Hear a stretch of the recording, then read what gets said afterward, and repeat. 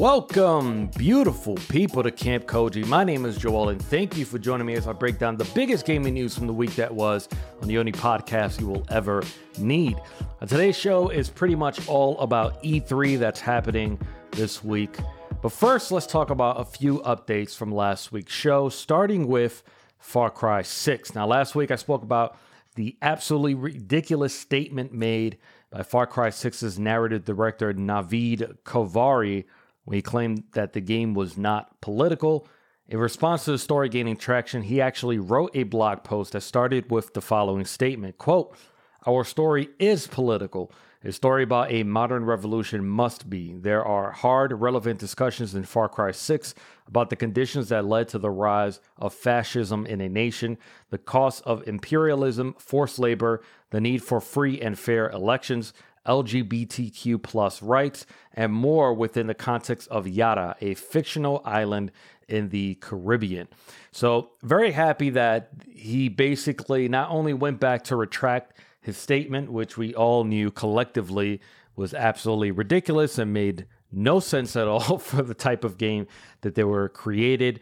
I appreciate not only just retracting that statement, but also following through with this blog post. And there's a lot more past what I read. Obviously, I'm not going to read the whole thing. You can go ahead and check it out yourself. It's on Ubisoft's official website, the blog part of their website, or maybe just search Far Cry 6 blog or something like that. It'll probably show up if you want to read the rest of that statement. But for him to go through and really cut through a lot of the themes that they're hoping to explore in Far Cry 6, mad respect from me, definitely, especially when it comes to things like this that are so inherently obvious. Like you really cannot hide the fact that this game will definitely be political in some way, shape, or form, even if you're not trying to make a political statement specifically on the real world Cuba that exists on our planet. You're still creating an island that is based and inspired by what happened and is still happening in Cuba as an example. So very happy to see that they made that retraction. Shout out to that narrative director, Navid Kovari. Now, it was another good news, bad news week for Sony. I feel like it's been a few weeks now that I'm talking about Sony and I'm talking about PlayStation. And I have to bring up there's been another good news and bad news week for them. Good news is we received more Horizon Forbidden West details via various previews throughout the net, with the biggest update being confirmation that the PS5 version will have a 60 frames per second performance mode. I know this is something a lot of fans were complaining about when they saw the gameplay. The gameplay was definitely at 30 frames per second. My response to it was very, very simple, which is we don't know if this game will not have a 60 FPS mode. Seeing historically, thinking about, for example, Spider-Man was one game that had two modes. I don't see Sony not having their developers add a performance mode to it, and lo and behold, here it is.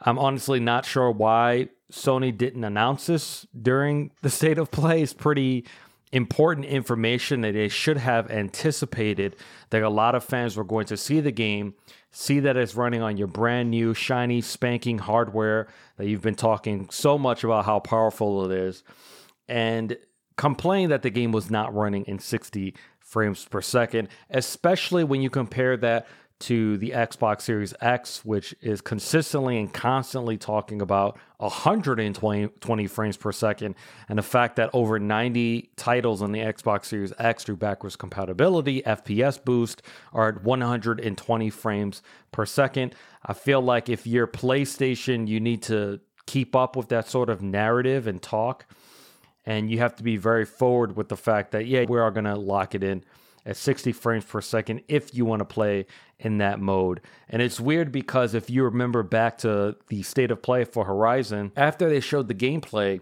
there was a portion when you had representatives of Guerrilla's team kind of talking a bit more about the gameplay that we saw.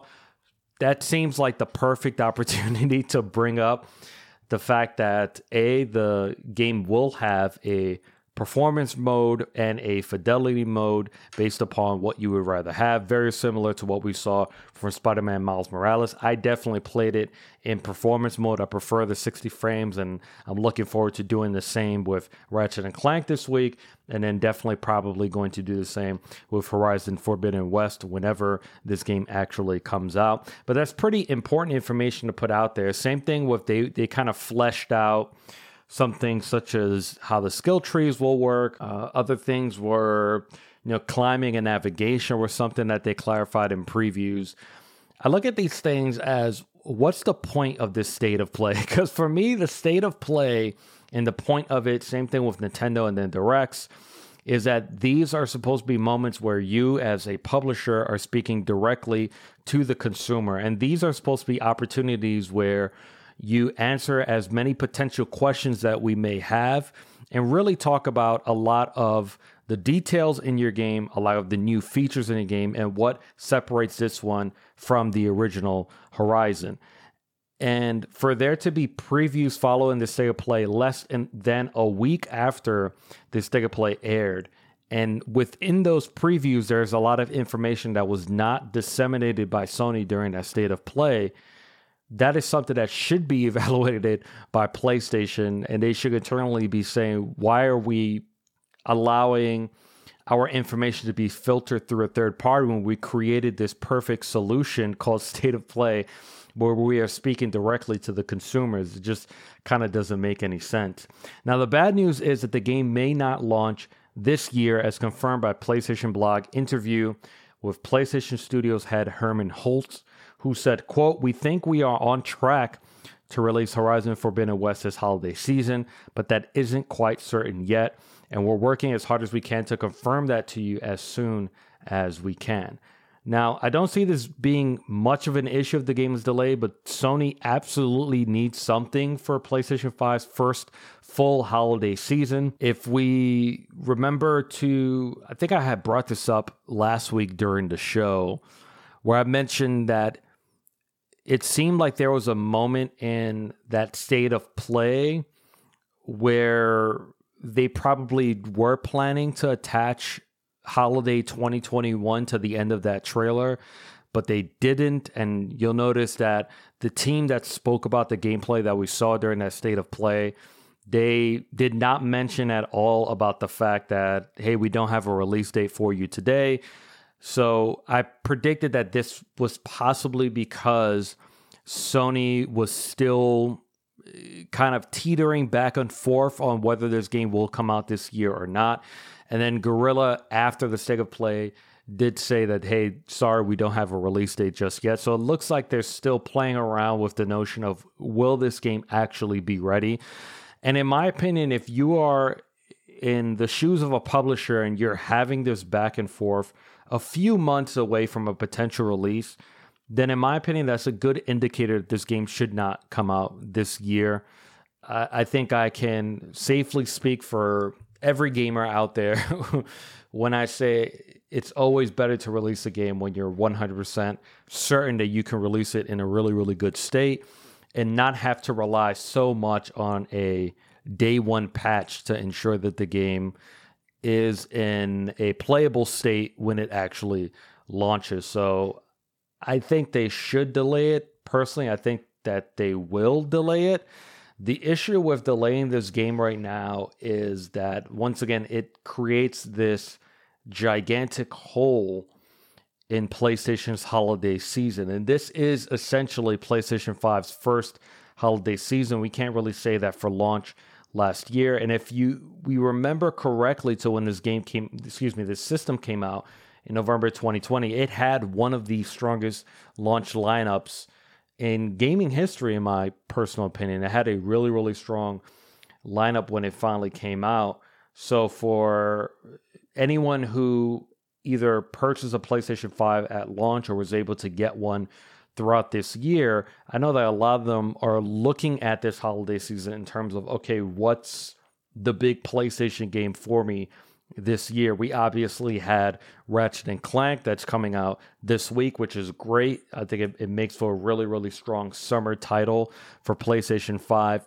But when we look at a lot of the other exclusives that are coming out this year, if we think about something like Kena Bridge of Spirits, which I'm personally excited for, that is a cross-generation game. And I think a lot of PlayStation 5 owners are looking for, okay, Ratchet and Clank is great. It's a PlayStation 5 exclusive.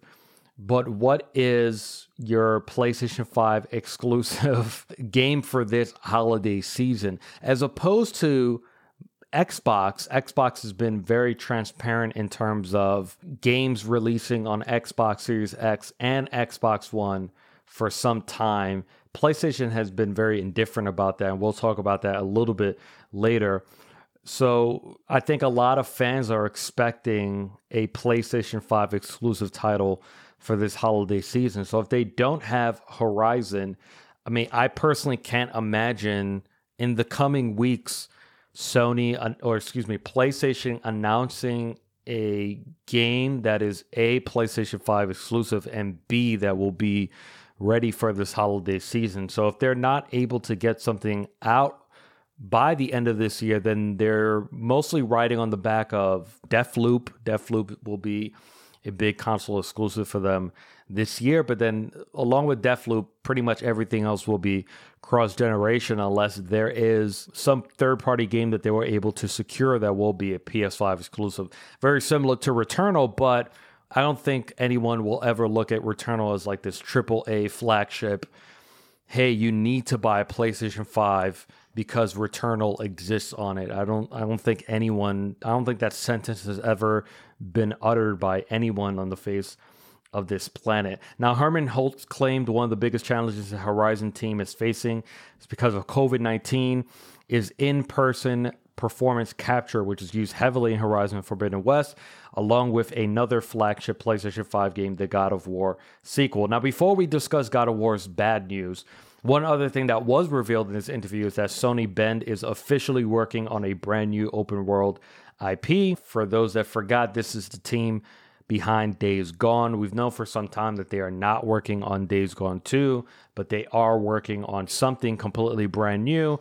But I'm sure that if Days Gone on PC does really, really well, I think it was last week that I brought up Horizon Zero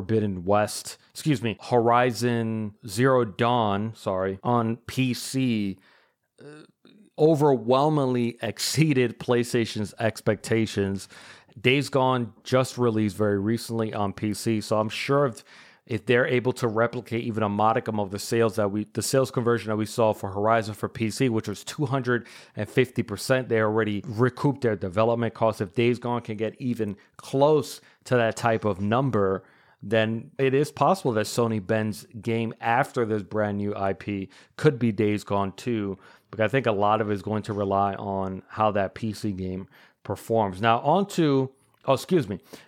also Team Asobi, who is known for Astrobot, is also hard at work on a new project. I really hope it's another Astrobot, like a full-fledged platforming game. I think sometimes I look at our industry and I think one of the biggest genres that is, I'm not going to say is dead or is dying, are traditional 3D platforming games. And I think there's definitely room for these types of games. And if I think back to playing Astrobot when the PlayStation 5 launched, the game was just amazing. I love playing platformers because those are the types of games that are very laid back. They're, very colorful. I as much as I like shooters and action adventure games, I look at platformers as like this palate cleanse away from chopping up people or monsters or shooting people. So I really hope that they are working on another Astrobot, kind of a full-fledged Astrobot experience, because what they did for PlayStation 5 was fun. I could not stop playing. I definitely unlocked every single trophy for that game. Now on to the bad news. And the bad news is that the God of War sequel has now been delayed to 2022. Now, part of me finds it hard to believe anyone would truly think this game would have launched in 2021. When I spoke about God of War, I believe it was last year, after PlayStation had done their showcase, I said there's just really almost a zero chance that God of War launches in 2021 for a few reasons. Number one was the fact that all we saw was a logo. Number two was the fact that the game didn't even have an official title yet. And number three, it would also mean that if we think back to what PlayStation's holiday 2021 lineup looked like, we already knew that Horizon was supposed to be coming out this holiday, and releasing Horizon Forbidden West and God of War 2, I guess I'll call it, even if it's a month apart in the same holiday season for your brand new system, just economically, it just didn't, financially, it doesn't make any sense at all. So those were all the reasons why I definitely felt like this game was not coming out in 2021. So for me, I mean, I don't really see how anyone could be disappointed. Like, I love God of War for PlayStation 4. For those that don't know, it was my favorite game of the last generation. So, but this delay just really doesn't affect me at all. I always, in my mind, felt that it was coming out 2022 in the earliest. The not so bad news is that God of War and Gran Turismo 7 are now coming to PlayStation 4. Now, Gran Turismo 7 to me makes sense. It's a game that doesn't need a lot under the hood in order to deliver the game that they want to deliver. And what I mean by that is when we think about a developer's sort of need for PlayStation 5 hardware is to make maps bigger, make maps a lot more detailed. But when we're thinking about a game like Gran Turismo 7, where it's not like you can drive the car anywhere, right? You're just loading an individual track at a time. And even though the PlayStation 5 version might have more detailed tracks, better lighting, this is a game that can run really well on PlayStation 4. It's one that I think should have been PlayStation 4 from the very beginning, but it looks like this was the decision that was made by Sony late in the game to create a PlayStation 4 version for this game. And I think the decision makes a lot of sense. I don't feel the same way for God of War. God of War released on both systems is a major disappointment to me personally. And I'll tell you why. First off, I don't think this decision has anything to do with hardware sales or hardware availability. I know that I saw a lot of chatter on Twitter where they felt, okay, this makes sense to make a PlayStation 4 version. PS5 is still hard to get, and it will increase sales at launch. But I don't actually think that was behind the decision to make this a PlayStation 4 game. The PlayStation 5 is currently outpacing the PlayStation 4 in terms of its first 6 to 7 months of release. So that means that it has a bigger installed user base than PlayStation 4 had at this point, I guess, when we compare it to the first 6, 7, 8 months on the market. When we think about previous generations, especially for a company like Sony, most companies have sort of make this decision. We have this brand new hardware. We're moving all of our development power over onto the new hardware. And especially when we're thinking about Sony, most fans are already, I guess for lack of a better term, trained to understand that when it comes to the future of a lot of the franchises that you loved for PlayStation 4, you're already trained to understand that those games will now be releasing on PlayStation 5. That's really the way that Sony has played this. If we think historically, PlayStation 1, 2, 3, and 4, it's always been like this. PlayStation has never really done cross-generation. Same thing actually with Xbox before Xbox Series X. The only one that sort of played around with this idea was Nintendo. When we think about the last Zelda titles, when we think about Twilight Princess that released simultaneously on GameCube at the end of its cycle and launch on Nintendo Wii at the beginning of its cycle.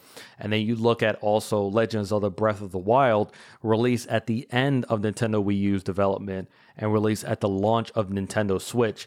The difference though with Nintendo is that they did that because the development of the game took so long. It was done, A, because they had already promised the game to come out on GameCube, and they already promised Breath of the Wild coming out on Nintendo Wii U, so they felt that they had to fulfill that promise, which I do 100% agree with them on. And it was also to recoup some of the development costs a lot quicker because you're releasing the game on a pretty big installed base. The difference with Nintendo's strategy, though, when it came to these cross-generational titles, is that they were a very limited print. When it came to Twilight Princess on the GameCube, and more recently Breath of the Wild on Nintendo Wii U, they were only printed for, I think, the first 6 months or something like that at launch. You can't get Breath of the Wild on Nintendo Wii U right now.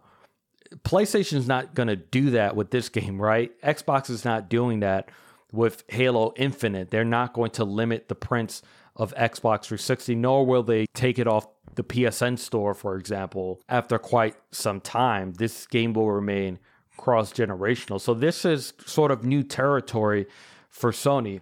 As of this month, PlayStation 5 is at a break-even and or profitable point in its hardware development. Now, while it's true you're launching into a smaller installed base, God of War is an evergreen intellectual property. It's one that grows along with the base, and it could have become the console's first must-have game. PlayStation still doesn't have that. Xbox also still doesn't have that. Neither console has that one game that you go to your friend and say, this is why you need a PlayStation 5. You have to play this particular game. The only games that are PlayStation 5 exclusive that have been really making waves throughout the industry were Demon's Souls. That's definitely not an evergreen console title. Returnal is definitely not an evergreen experience. And neither would I put Ratchet & Clank Rift Apart into that category either. Ratchet & Clank is an intellectual property that Sony has owned for a while, but it's also one that, based upon the type of game that it is, the fact that it's a platform shooter, it's not one that they really focused on a lot in PlayStation 4. And honestly, I don't have the research in front of me, but if I'm not mistaken, I think the only Ratchet & Clank PS4 game was the remake of the original Ratchet & Clank. I'm not 100% sure. So it's an IP that Sony has not put a lot of time and money into in terms of building like this really big fan base. God of War is very different. God of War just released a few years ago. It was not only just a critical success, it was an absolute commercial success. So you're bouncing off of that fan base that you've built, where if you made the God of War sequel at PlayStation 5 exclusive, knowing now what we know, which is that Horizon Forbidden West is a cross-generational title. We know that Gran Turismo 7 is a cross-generational title. And even if it was a PlayStation 5 only game, that sentence will never be uttered by the typical fan and the typical consumer. They're not going to go to their friends and say, man, you need to buy a PlayStation 5 for Gran Turismo 7. Unless you're a big racing game fan, that's not a game that has a broad sales appeal. So it makes sense that it's coming out on PlayStation 4 and PlayStation 5. The same cannot be said for God of War. This could have been that first must-own PlayStation 5. Every console that is created usually has an attach rate with a video game, and it usually has a very familiar game attached to it throughout the history of their game. Nintendo is typically known for this. They have their evergreen titles that have a consistent attach rate with whatever system they are. For Nintendo Switch, it was Legend of Zelda Breath of the Wild. It was Mario Kart. It was and still remains to be Mario Kart 8 Deluxe. And now Animal Crossing New Horizons is another evergreen attachment title to that system. And what that means is that when a Nintendo Switch is purchased in August 2021 of this year, chances are very high that the system will be bought alongside a game like Mario Kart 8 Deluxe, Legends of the Breath of the Wild, or Animal Crossing New Horizons. What that means is that software drives purchases of the hardware. God of War is supposed to be that first initial driver for Sony. In terms of driving sales to your brand spanking new console, you should not be relying on third parties to drive that traffic to your console. Sony should not be relying on Returnal, for example, being that PS5 exclusive game that drives purchases for the PlayStation 5. They shouldn't be relying on Square Enix and the next Final Fantasy or Forspoken, for example, to drive people to buy the PlayStation 5. That's your job as a publisher. That's your job as the creator of this platform to use your intellectual property to drive people to your new system. Like, you have to give consumers a long-winded reason and commitment to your new platform. That's what you have to do. And that's sort of an issue that both Xbox and PlayStation are kind of battling with right now, where sales of both of those consoles, I guarantee you, if there was a survey done and the survey was, why did you decide to buy this console? Outside of the initial first couple of months, because a lot of those are just really early adopters, I guarantee you a lot of people, the decision that they're making with buying the PlayStation 5 or the Xbox Series X is that if they have that $550 in their pocket and they're able to afford these systems, they're buying it to play older games. They're buying it to play PlayStation 4 and Xbox One games because they know that, hey, at some point, there'll be some exclusive titles. I might as well buy it now and not spend $200, $300 on an older system that will not be forward compatible. The difference between Xbox and PlayStation, though, is that Xbox has their sights set on a future of subscriptions and software. PlayStation is not there yet. They're still very much hardware focused. They're still very much first party focused. And that's why this feels like a Sony decision as opposed to it being a PlayStation decision. It's a decision that's purely based on sales and not a design decision. Because I guarantee you, if you ask Cory Barlog and his team, hey, would you like this game to be cross-generational, or would you like to have full advantage of the PlayStation 5 hardware? I'm picking the PlayStation 5 hardware because it gives me a lot more wiggle room to deliver whatever story I'm trying to tell. I now have so many more tools at my disposal to be able to tell that same story. So while Ratchet & Clank is an amazing game, it pales in comparison to God of War. And the God of War sequel, once again, could have been the first. If you're buying a PlayStation 5, you have to get God of War 2.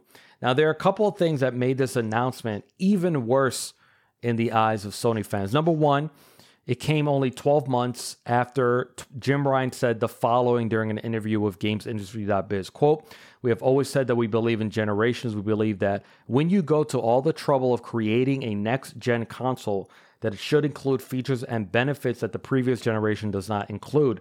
And that, in our view, people should make games that can make the most of those features. It is time to give the PlayStation community something new, something different that can really only be enjoyed on PlayStations. That can only be enjoyed on PlayStation 5. And a quote like this, and the fact that obviously they went through a complete 180 when it comes to this statement, that's why I look at it like this is a Sony decision and not a PlayStation decision. This is the decision from Sony as a head of the company of saying, no, we're trying to maximize profit here. We're here to appease our shareholders. We're here to make money.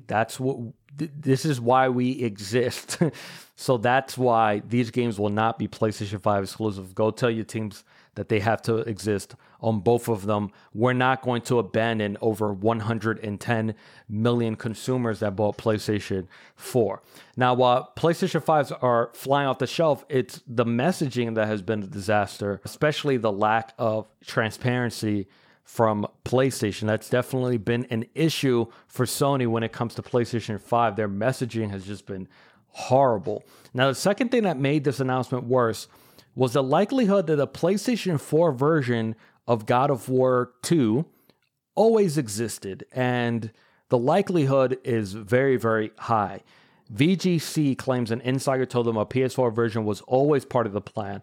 And I have to agree with this because I don't think this decision is driven once again by a need for profits, but rather a desire for an instant success and to quickly recoup development costs. Because there's no way internally at PlayStation and Sony Santa Monica, you don't feel confident that you'll be able to recoup those development costs fairly quickly on a PlayStation 5 only version, and that the title will become an evergreen title that continues to sell throughout the lifetime that PlayStation 5 is being sold or is on store shelves. Now, this brings up another issue, which is if this was true, and it's looking like it was essentially a lie by PlayStation, a lie by omission. Gran Turismo 7 was explicitly announced as a PlayStation 5 exclusive, so we can surmise that it was a late decision to bring it over to PlayStation 4 also.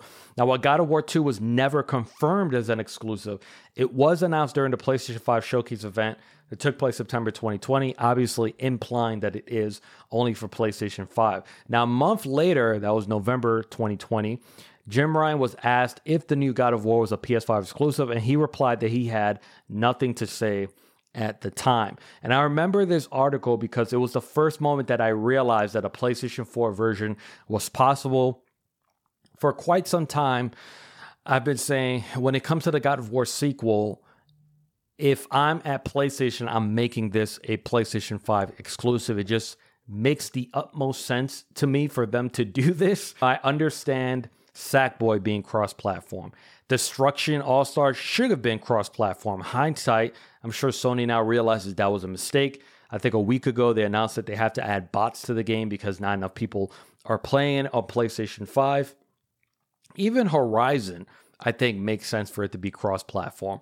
But when you think of God of War, you think of Kratos. When you think of Kratos, you think of PlayStation. We're talking about an intellectual property that has been around for over a decade, that has been exclusively created by a single studio, Sony Santa Monica, and it has only existed on a single platform. This is PlayStation's most recognizable, mature mascot. For Xbox, it is Master Chief. For PlayStation, it is Kratos. It's not Aloy. Okay, it definitely isn't. It's not Ratchet. Okay, it is not a Gran Turismo car. It is Kratos. This is the most valuable intellectual property, arguably the most valuable. You know what? Fuck that. Not arguably. It is the most valuable intellectual property that PlayStation has. This should have been the person leading the parade into the next generation of PlayStation 5. Without a doubt, he should have been. There's just no argument. I don't know how else to put that. Now, a couple things I want to add before I move forward. Number one, a PlayStation 4 version does hold the game back. Don't let anyone tell you otherwise. It will not prevent the game from looking and playing amazing, but it absolutely does limit design decisions. If someone comes into a meeting and they talk about, for example, we think about God of War, we think about all the different realms that Kratos was able to visit. If early on the design decision they said, hey, we want to do 10 realms, then at some point a director has to step forward and say, we can't do 10 realms on PlayStation 4. That's not possible. We're going to have to cut this back to 7. Or the fidelity or the size of each realm, for example. You're definitely limiting design decisions. Rift Apart, as we know, that comes out this week, was created under a single design decision that was not possible on PlayStation 4. It's right in the name of the game, Rift Apart. So if you're on the God of War 2 team and you want to create a mechanic where for whatever reason Kratos can hop from realm to realm whenever he wants, he can summon if we remember correctly from God of War for PlayStation 4, you had to go to this specific room and it was like a machine that you use in order to go from realm to realm.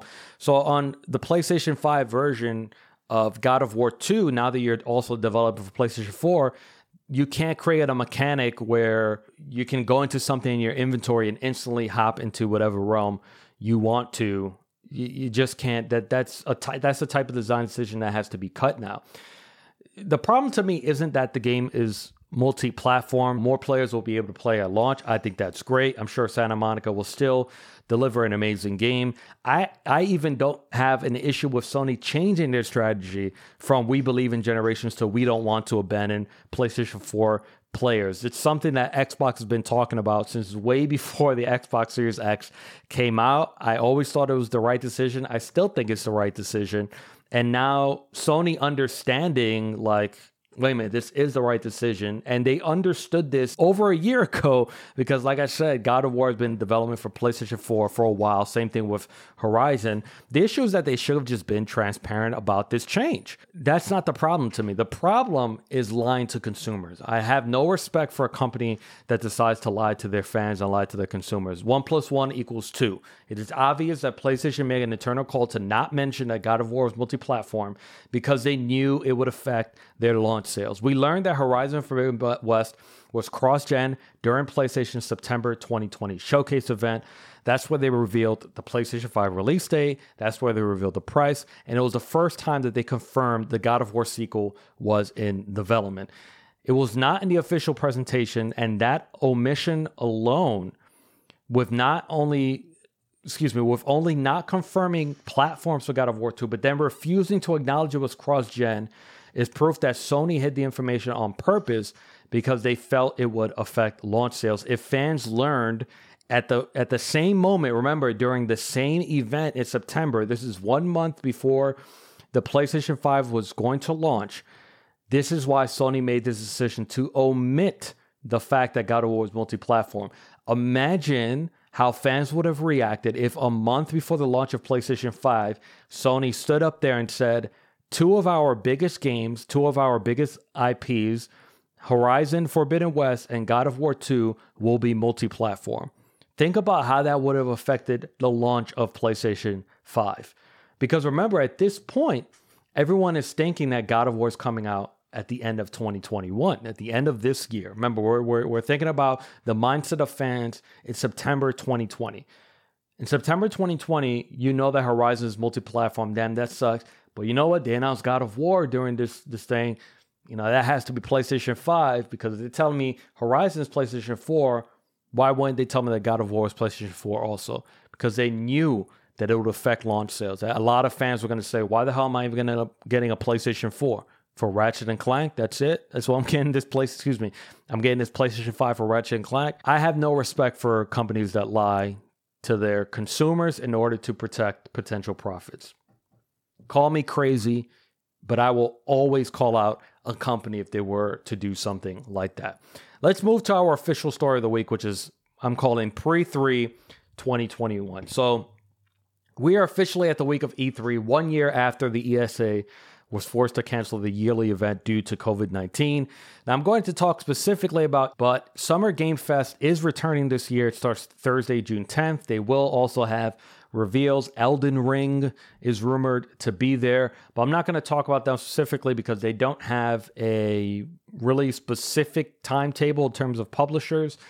And I'm going to talk about E3 specifically because I'm sure that's where we're going to see the most deep dives, the biggest reveals. For those that don't know, these publishers pay the ESA a yearly fee to be part of the ESA and be part of E3. So I'm pretty sure if you're paying that fee, you're probably holding off your biggest announcements for E3. You're probably not going to give them to Summer Game Fest. Now, I got to say I'm excited for a few reasons for E3 this year. But it's actually not because of reveals. I'm honestly not expecting too much from E3 this year, even though it feels like things are starting to get back to a version of normal. Our industry is still recovering from COVID. Honestly, I'm just looking forward to celebrating our industry because that's really what E3 is all about. 2020 was the biggest year ever for our industry. And I just look at this week as just a great way to celebrate everything that so many of these developers have had to go through throughout the year of 2020, especially when it came to shifting with working from home. We already know the difficulties that our industry experiences when it comes to development of video games. Crunch, for example. Like I said, I don't think we're going to see too many crazy announcements. I don't think we're going to see too much. I think a lot of companies are going to lean on long form gameplay of games that are definitely ready to go. this year. But like I said, I'm genuinely excited this year. I wasn't excited last year because of the mess that was created with E3 not being there. I'm actually happy to see that it's back, and I'm happy to see what these developers and publishers have been working on for quite some time. So this is the schedule for the week. On Saturday, June 12th, we have the Guerrilla Collective Showcase at 11 a.m. That's followed by the official E3 broadcast. That starts at 1 p.m.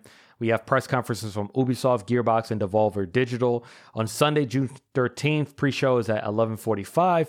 Then we have Microsoft's Xbox and Bethesda Showcase that starts at 1 p.m. Square Enix is at 3:15 p.m. We also have the PC Gaming Show and the Future Game Show that day. There's going to be a special presentation for Warner Brothers games around Back 4 Blood. Apparently, this is the only game that Warner Brothers is showing off, so we're not expecting to hear anything from NetherRealm in terms of what they're working on. We're not expecting to hear anything from Arkham Knights, the Suicide Squad game. So don't get your hopes up for that. 24 Entertainment is also that same day. They're probably going to be talking about Naraka Blade Point. For those that don't know, it's basically a Sekiro Battle Royale. If you haven't seen what that looks like, you can just check YouTube for it. Monday, June 14th, we have starts at 11 a.m. Take-Two, Mythical Games, Freedom Games, Razer, and Capcom. And then the final day, Tuesday, June 15th, we have a Nintendo Direct at noon, followed by Bandai Namco, Eureka Games, and the official E3 2021 award show. Now let's start with Ubisoft on Saturday, June 12th. What can we expect from Ubisoft? Now they confirmed that they'll be showing Rainbow Six Quarantine, or whatever the new name of this game is. I honestly think that they should just keep it Quarantine. I think it's a really good name. I think it's actually perfect for the type of game that they're trying to sell. I understand that they want to change it because of COVID-19. I understand that feeling if the game was releasing in 2020, but seeing as it's not releasing in 2020, I don't think it would be tone deaf. Like, I think they should just keep it Rainbow Six Quarantine. I do think we'll see a mission from Far Cry 6. Once again, companies relying on long-form gameplay. It's likely that we might get a new release date for Prince Persia: The Sands of Time remake, maybe an official date for Roller Champions. I think we're going to see The Division Heartlands. I wouldn't be surprised if they also drop an alpha or a beta the same day. Now, what we won't see from Ubisoft, I don't think we're going to see Skull and Bones.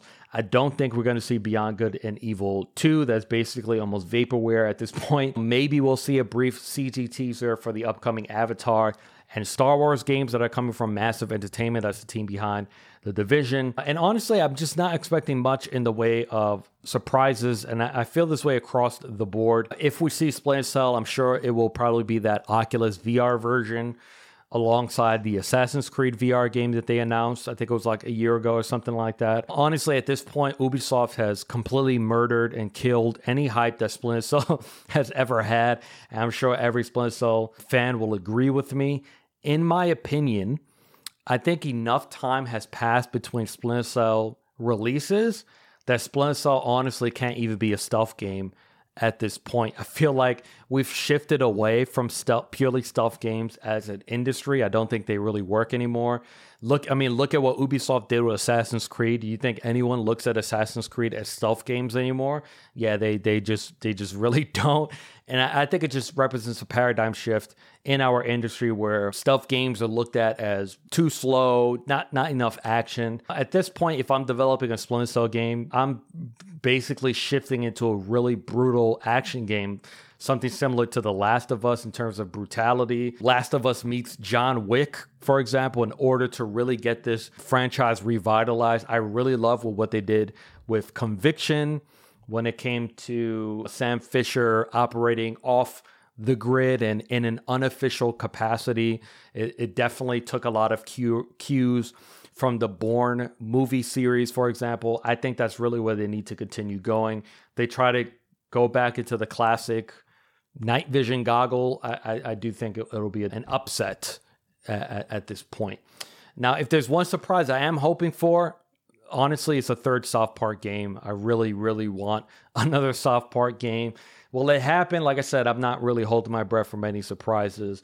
I'm sure Ubisoft will have their signature super weird game, but I remind everyone about Ubisoft every single year. Disclaimer, remember, whatever Ubisoft shows, do not believe what you see.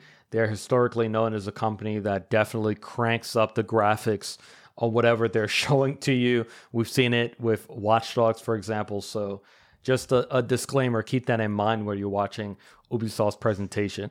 Now, next is Gearbox. We do know one thing that's being showed off by Gearbox, which is a Borderlands spinoff.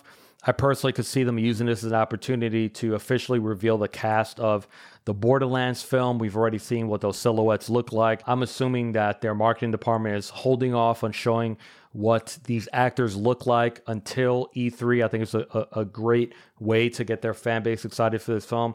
Honestly, this film looks like an absolute disaster to me. I'm hoping to be pleasantly surprised by it, but all of the ingredients, I mean, it just doesn't sound very good. Outside of this and Borderlands 3 updates, I don't understand what else they could have. Now let's move on to Xbox. Without a doubt, Xbox's presentation is the most important out of the entire week of E3. I don't think any company has more pressure on their shoulders than Xbox has this week. Now, they've done a lot right since launching the Xbox Series X. Game Pass has been growing at a rapid pace. xCloud has been growing exponentially. The Bethesda purchase was the acquisition heard around the world. Their commitment to backwards compatibility is paying off in spades.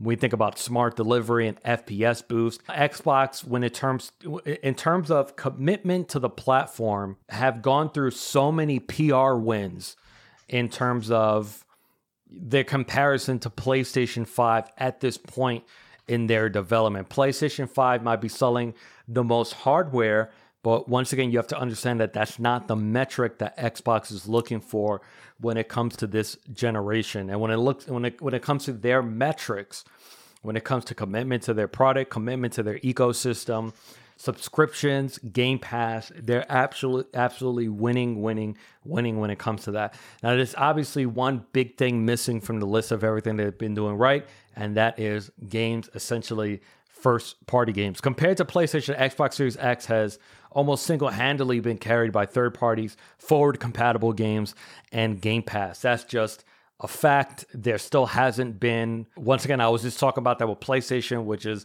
if you go up to your friend and say, this is why you need to buy an Xbox Series X, there has not been a single game to talk about.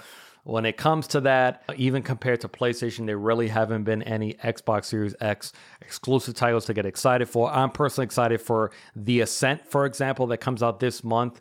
Now, obviously, I don't know what the game is going to play like, but even if I love that game, it's still not something I would go to someone and say, yeah, this is why you have to spend $500 on this console. I'm more talking about Game Pass.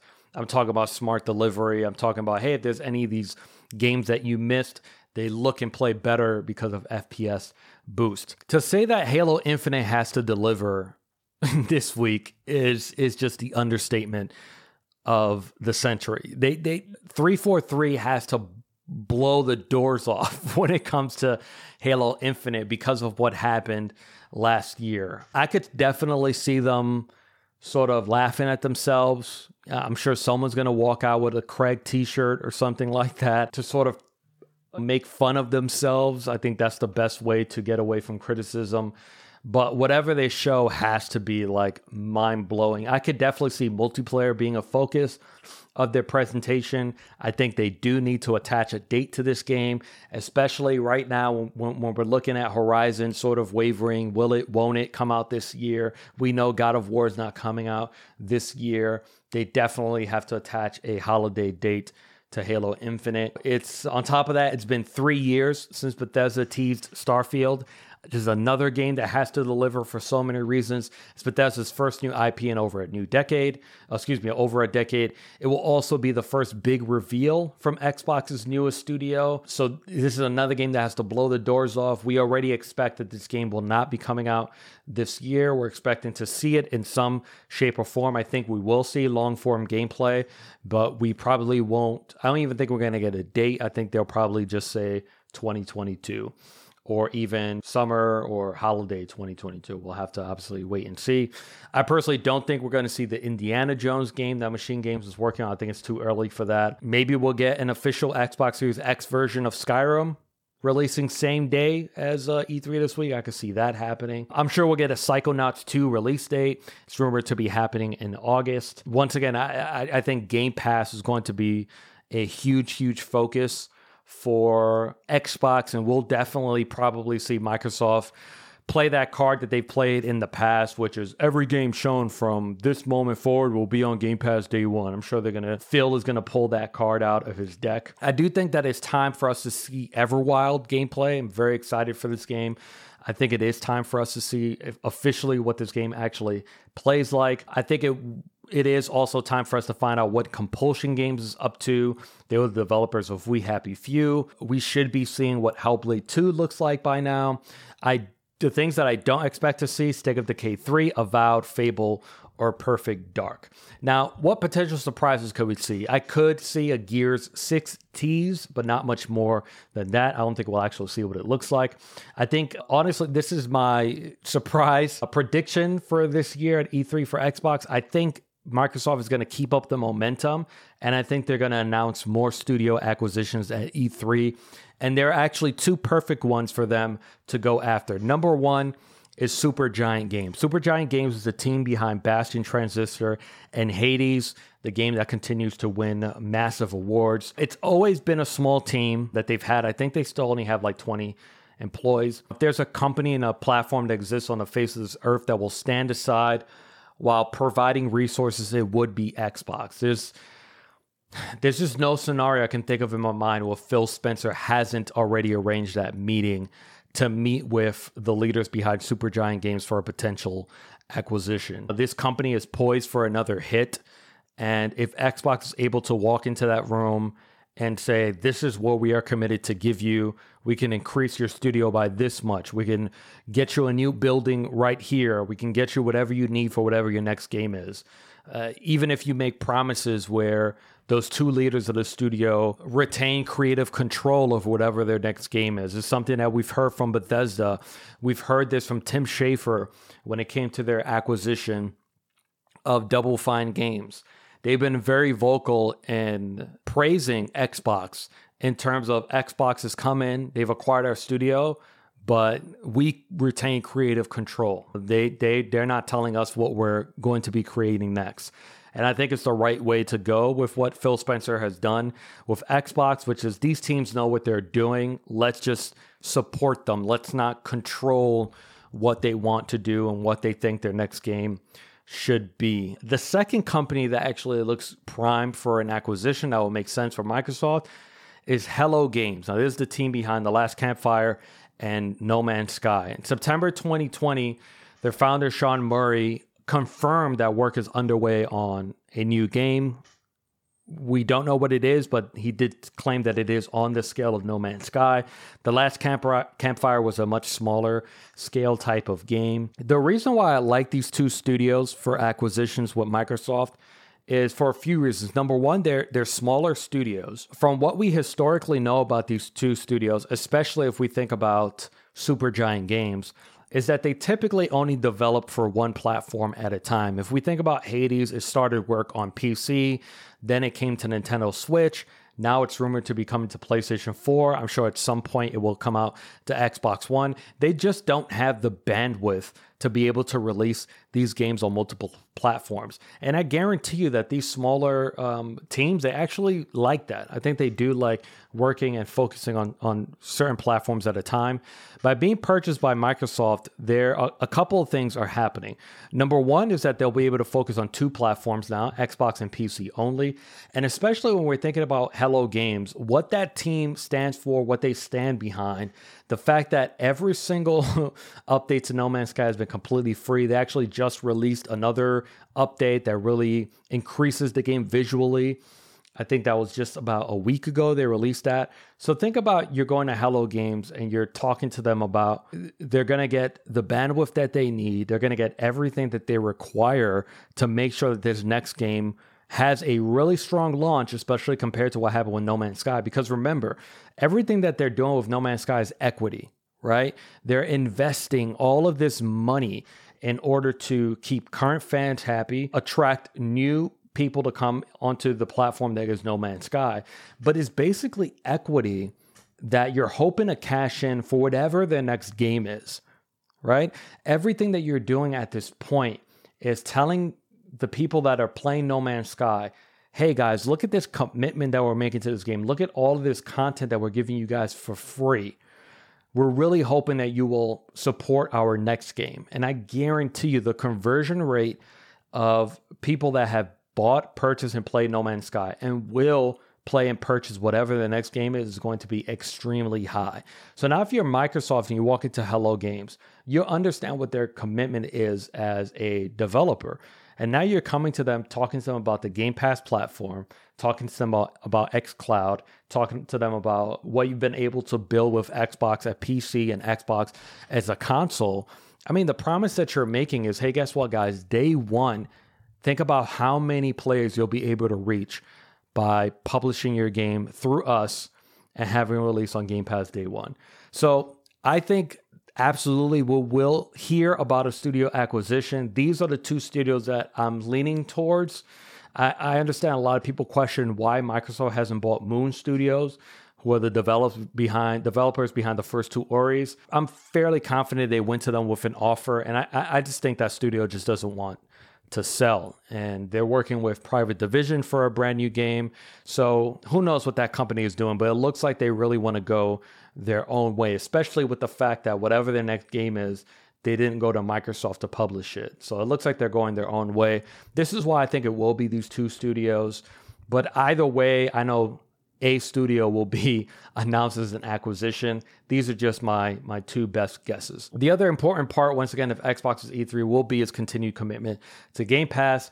I could absolutely see an announcement fleshing out streaming Game Pass games on Xbox. I really think that Microsoft is going to be hella aggressive this E3 when it comes to Game Pass and showcasing value in whatever way, shape, or form that comes about, whether that's partnering with other companies to do some sort of joint discount. Hey, if you sign up for Game Pass, you get Spotify for free now, forever. You sign up, you're going to get Discord for free forever. I could see Xbox using this opportunity to really try their best to continue fleshing out the value that Game Pass is going to bring. I think they're going to announce a ton of games that are coming to Game Pass outside of their first party. I could definitely see Final Fantasy VII Remake being announced, finally coming to Xbox, and then simultaneously releasing on Xbox Game Pass. What else? What other guesses I got? Lost Judgment is releasing in September. I think it makes sense for Judgment to hit Xbox Game Pass. I could see that once again hitting immediately Game Pass during this week. Scarlet Nexus is another one. That game releases June 25th, and Xbox has been their marketing partner from Bandai Namco when it comes to Scarlet Nexus. I'm just calling this one out right now. I don't feel fairly confident. I almost pretty much am making this as a guarantee that if you're listening to this, I guarantee you Scarlet Nexus will be on Game Pass day one. It just makes the utmost sense. If you remember back with what they did with Outriders, remember that was published by Square Enix. There's a different company, but if we remember Outriders, it really wasn't long between the moment that they announced Outriders coming day one to Game Pass and the game actually releasing. So I feel very confident during E3 there will be a Scarlet Nexus trailer. We're going to find out it's coming out to Game Pass day one, releases June 25th. The crazy out there predictions that I have for Xbox: Elden Ring will be an Xbox console launch exclusive. That's my out there crazy prediction. I don't know about Kojima. I understand that there was this rumor that Kojima's going to show up and debut his new game. Honestly, I legitimately do not think Sony is ever going to fund another Kojima game. Once again, it seems like PlayStation is making a lot of financial decisions. We don't know exactly, but I can't imagine that they did not lose out on their investment into Death Stranding. I think it was just too weird for PlayStation, and they almost created like this no-look deal with Kojima, and I do think that there's a part of Sony that regrets that. It doesn't mean that Kojima is going to jump ship and now make his next game Xbox exclusive. I don't know. It would have to be a lot of bad blood for that to happen, but I could see Kojima maybe debuting his next game at Xbox, and we'll have to obviously wait and see. Other things that we can expect this week: Square Enix is on Sunday, June 13th. We have confirmation that we will see Babylon's Fall, maybe some new Final Fantasy news. Rumors are that we'll see a Guardians of the Galaxy video game from Eidos. Montreal. That's the team behind Deus Ex is really their biggest title. I'm a huge Guardians of the Galaxy fan. Probably one of, if not my favorite film in the Marvel Cinematic Universe. Well, honestly, I'm a little kind of not excited by this. And the reason why is because there's just so many of these hero co-op games. We have Avengers, Suicide Squad coming out, Arkham Knights. It's a little hard for me to get excited just on paper, so I'll have to wait and see what it looks like. Maybe we'll see some new Forspoken gameplay from Square Enix. Obviously, we'll have to wait and see. Take-Two is on Monday, June 14th. They actually should have a lot to talk about. I'm sure we'll see more of WWE 2K22. We'll probably get a date for NBA 2K22 and whatever the name of their golf game is going to be. There's a rumor making the rounds that developer Firaxis will announce a Marvel XCOM style game. Another rumored publisher ready to show their work at E3 is Hangar 13. That's the team behind Mafia 3 and Mafia Definitive Edition. They're rumored to be working on a game called Codename Volt, which is apparently a sci-fi open-world action game. The elevator pitch is Cthulhu meets Saints Row, which sounds pretty cool. Obviously, we'll have to wait and see. As I just mentioned not too long ago, Private Division is a publisher.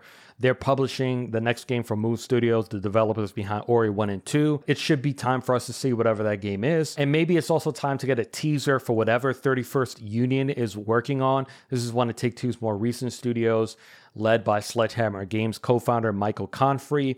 In July 2020, Michael Chu joined the team. He was Overwatch's narrative director, and there's a rumor that whatever this game is that it's a multi-platform, multiplayer character action game. Now, one thing I don't think we'll see is whatever Cloud Chamber is working on. We know that the studio specifically is being put together to work on the next BioShock, but I don't actually think we're ready to see whatever the next BioShock is. And then last but not least, there's Ghost Story Games. Now, for those that don't know, this is a studio that was formerly known as Irrational Games. They've rebranded into Ghost Story Games in February 2017. This is the team behind BioShock and BioShock Infinite, and they are led by Ken Levine. It should be time for us to see whatever they've been working on. That name, Ken Levine, it brings all the boys to the yard because this is the guy behind BioShock and BioShock Infinite. So whatever this man is behind, whatever this company is working on, A, I think it's time for us to see what it is, and B, I'm hella excited for whatever it could be. Now, let's briefly talk about Capcom. Honestly, I don't know what Capcom is going to talk about. Pragmata is their first current-gen title that is going to be PlayStation 5 and Xbox Series X exclusive, but that's not coming out until 2023. It would be great for us to find out exactly whatever the heck this game is actually about. Outside of that, honestly, don't know what to expect from Capcom. We know that they're working on Resident Evil 4 Remake, but at the same time, it seems like they had development problems, so we might not be able to see that. I don't think it's time yet for another Street Fighter. I think whatever the next Street Fighter is A, it probably will be a PlayStation 5 exclusive. I think they're going to continue with messing with Sony and PC, but I don't think it's quite time for that just yet. Outside of that, I honestly don't know. Maybe we'll hear about teasing the next generation of Monster Hunter for PlayStation 5 and Xbox Series X, but outside of that, it's an open book for me. And now, last but not least, we have Nintendo. Now, in their tweet announcing the June 15th event, they said, tune in for roughly 40 minutes focused exclusively on Nintendo Switch software, and then that's going to be followed by around 3 hours of gameplay in Nintendo Treehouse Live. Now, I still think the new Nintendo Switch will be shown before this presentation so that the rec can be completely focused on this software. Obviously, I thought it was supposed to be shown last week. It did not get shown, but I do still think that it will be shown or announced before their presentation, before their direct. I don't think Breath of the Wild 2 is releasing this year. I just don't think we're going to get it. For those that don't know, Japan has not handled COVID-19 very well. They're currently experiencing a fourth wave. And just last week, a state of emergency was extended for Tokyo and 9 prefectures until June 20th. So you can see how that would still be affecting development out there in Japan. And this is primarily where development for Breath of the Wild 2 is happening. The fact that earlier this year, they said, hey, we might have more to talk about later this year for Breath of the Wild 2. Maybe we see it at this direct, but I don't think they'll be able to release it this year. If there's one company that definitely will not release a game in a bad state, it's Nintendo, and I think they will be making the right choice. And Nintendo's been quiet for some time for them to sort of get into the groove of what the second half of Nintendo Switch looks like. We're already 4 years in. I am expecting to see Bayonetta 3. If we're talking about new Nintendo Switch, they have to show games that are going to be taking advantage of this new hardware, Breath of the Wild 2 being one of them, Bayonetta 3 being another. So I think we're finally going to see what Platinum has been up to. I think seeing Metroid Prime 4 is 50-50, but I do think that Splatoon 3 will definitely be there. Only 2 fighters remain for Smash's second fighter pass, so we'll know definitely who one of those fighters is. There's a rumored new Donkey Kong game being worked on, so maybe we'll see that. Like I said, I don't really know what to expect from Nintendo this year. If I'm a fan, I'm not setting my hopes too high. What everyone needs to remember is that COVID-19 has been especially difficult for Nintendo. It hasn't been a secret. They've been very vocal about that. So I wouldn't expect too much in terms of gameplay or any like crazy surprises. According to Nintendo, most of this presentation is going to be for games releasing in 2021, which is why, once again, I could kind of see Bayonetta 3 almost being reintroduced and actually having a date attached to this year, because you need something to showcase that new Nintendo Switch. And I think Nintendo's always been really good at that, sort of being first in line to talk about why you need to buy this new hardware, whatever that may be. And then before we wrap this up, the elephant in the room. Where's Sony? Sony has not been a part of E3 for some time, but they've normally had at least some presentation this week. Jeff Keighley confirmed that PlayStation will be a part of Summer Game Fest in some way, shape, or form. We don't know exactly what that is. I'm genuinely disappointed. I will be disappointed if Sony doesn't at least announce a state of play for this week, because once again, I just feel like their communication has been so weak. And there's a part of me where I feel like E3 this year is essentially it's a party, right? It's the industry coming back together and saying, guys, we know it's not normal yet. We appreciate everyone out there, and we're so eager to tell you guys what we're talking about. It's like I say, it's like E3 is like this amazing party, and Sony's been invited, but Sony's like, no, I don't want to go to that party. Like, it's almost like they're too cool for it. And I really wish that PlayStation didn't feel that way. I wish they were part of this E3 week. And like I said, we're just a few days away from E3. Will PlayStation all of a sudden announce that they're going to do something next Monday or Tuesday? I mean, I don't know. As of the recording of this podcast, we haven't heard anything from them. Now, before I wrap up this episode, there's something very important that I want to talk about. And that is that E3 will end with an award show. And I want to take some time to talk about this. And I wrote out really almost verbatim what I wanted to say, because I think this is such an important subject to bring up. Now, the imperative reaction that any person needs to have when a mistake is made is to learn and grow from it. It's not really about the mistake. It's about what do you do with the information that you learn from that mistake. It's the reason why learning history is so important. Cyberpunk 2077 taught this entire game industry, the media and the fans, a very important lesson. And honestly, it was one that I think was overdue. And it was one that we all needed to learn, because the media have given publishers a lot of the benefit of the doubt when it comes to pre-release coverage. You know, most video game previews are based in blind trust and faith. They typically do not represent the current state of a game, because whatever issues we see are promised to be ironed out by release. Now, journalists understand that early gameplay of a title is built specifically to represent a final version of the game, and media essentially trusts that the publisher will deliver on that promise, and so they judge the promise and not the actual end product, since it doesn't exist. And for the most part, publishers have been able to deliver on these commitments. But what happened with CD Projekt Red should have been a lesson to many media outlets, but it seems that the biggest outlets have chosen not to learn from it, because CD Projekt Red essentially used the good faith they built with The Witcher 3 to manipulate the media into helping them sell an unfinished and underdeveloped game that was devoid of the many, many promises that they made. Now, next Tuesday, June 15th, a panel of editors from IGN, GameSpot, GamesRadar Plus, and PC Gamer will give out awards for E3 2021. Now, I'd like to remind everyone listening what IGN's many awards for Cyberpunk 2077 were. Best of E3 2 years in a row, 2018 and 2019. It also won People's Choice Award for 2019. It was given Best PlayStation 4 Game, E3 2019, which in hindsight is absolutely hilarious. Best Xbox One Game 2 years in a row, 2018, 2019. Best PC Game 2 years in a row. And Best RPG 2 years in a row. Now, when we look back at the deep dive gameplay CD Projekt released to the public in 2018 and 2019, they represented, once again, a promise that was never planned to be fulfilled. CD Projekt Red purposely bolstered 2 missions that in the final release were pretty much the only ones that offered branching paths and choices, and the media rewarded them based on these promises. Now, the biggest problem with pre-release awards is that they don't come attached with asterisks.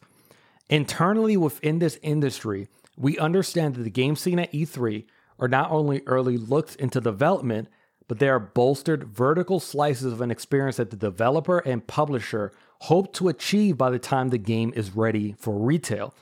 The media is essentially rewarding a publisher based on good faith that their promise will be fulfilled, but the common consumer does not understand this. So what does CD Projekt Red do? The same as any publisher before them. They use these awards as part of their marketing. It was right on the front of the retail box for Cyberpunk 2077, over 200 awards. But there isn't an asterisk attached to that marketing clarifying that these were all awarded pre-release based on a promise. And it worked.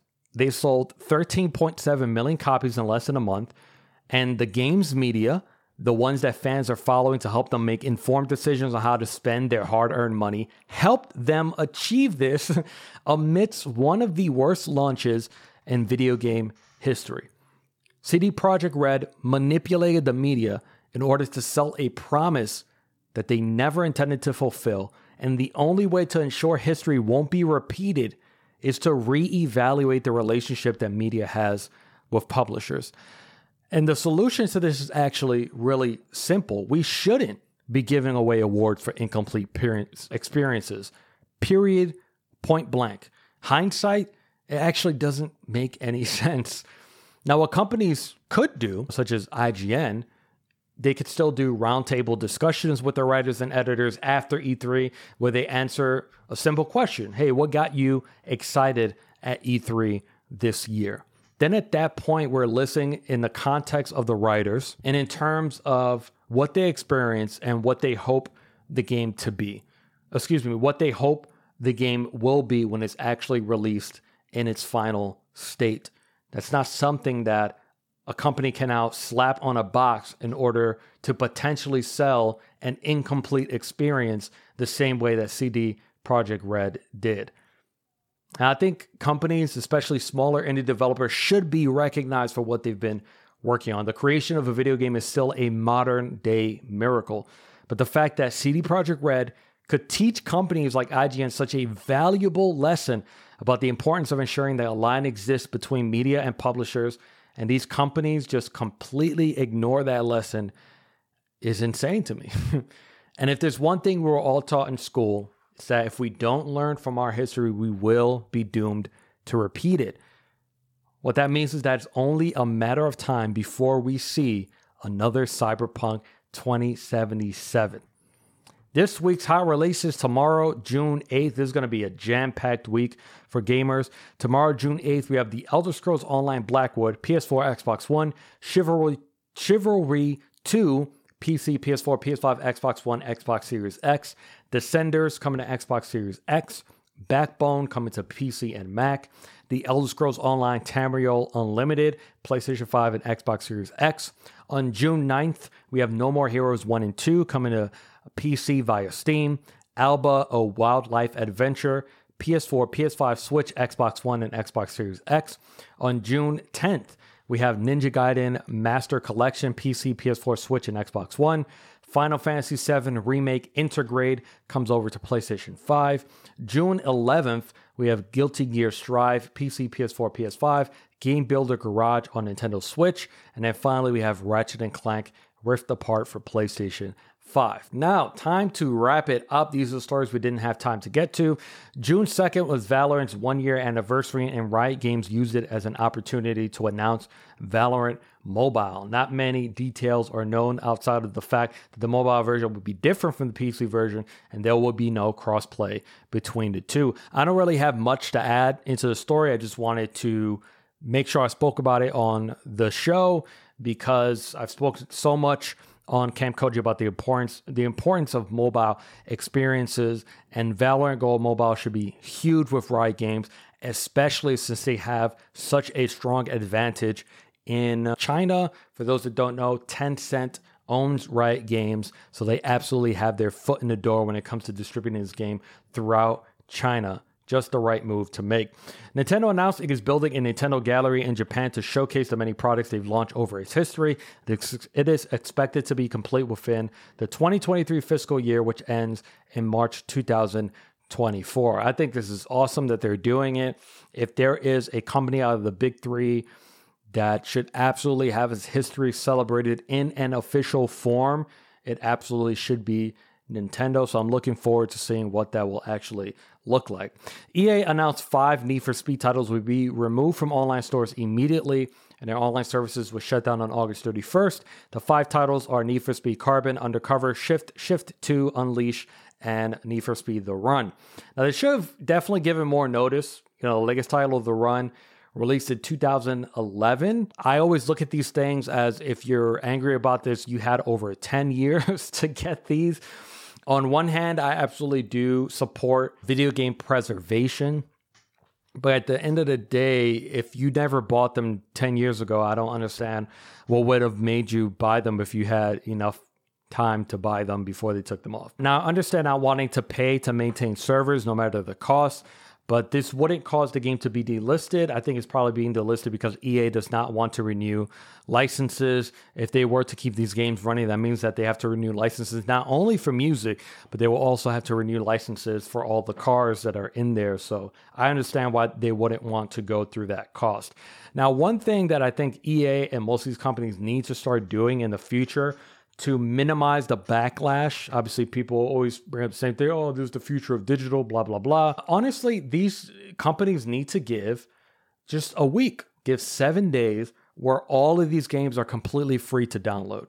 I think that's the perfect solution. You give everyone a week's notice to make sure that they know that all 5 of these games will be completely free to download on whatever platform or whatever store they're on.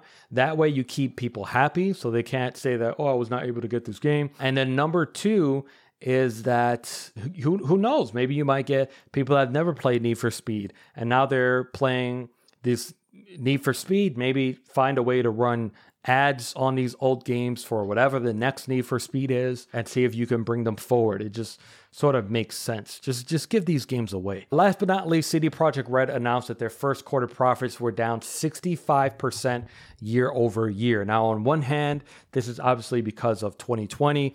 Every company had very high profit because of the year of the pandemic.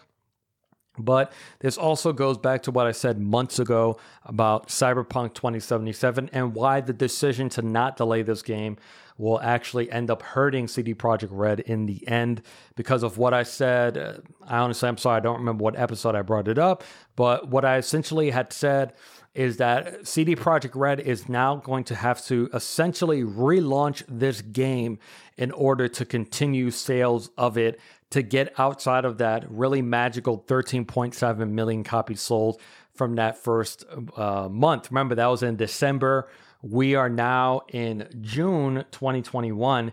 And what you will notice is that CD Projekt Red has typically always been one to bolster about statistics. They talk about how they had the most pre-orders. Look at how many games we sold within the first month. Look at how many pre-orders we had. There's definitely a reason why we have not heard any other numbers outside of that first month, and it's obviously because they're extremely low.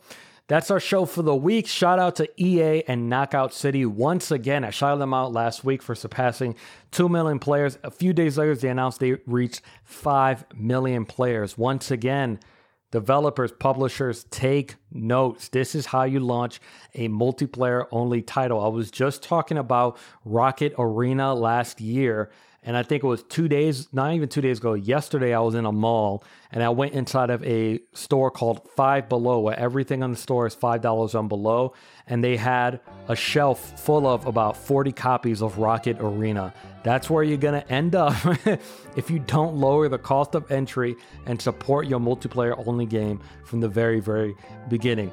Shout out number 2 goes out to itch.io for offering the Indie Bundle for Palestinian Aid, which is a bundle of games you can purchase, and all proceeds go towards raising funds for the people of Palestine. This bundle runs now through Friday, June 11th. Thank you so much for joining me. Please follow us on Twitter, Instagram, and YouTube at Camp Koji for future updates. Once again, I am Joel, and I will see you all next week.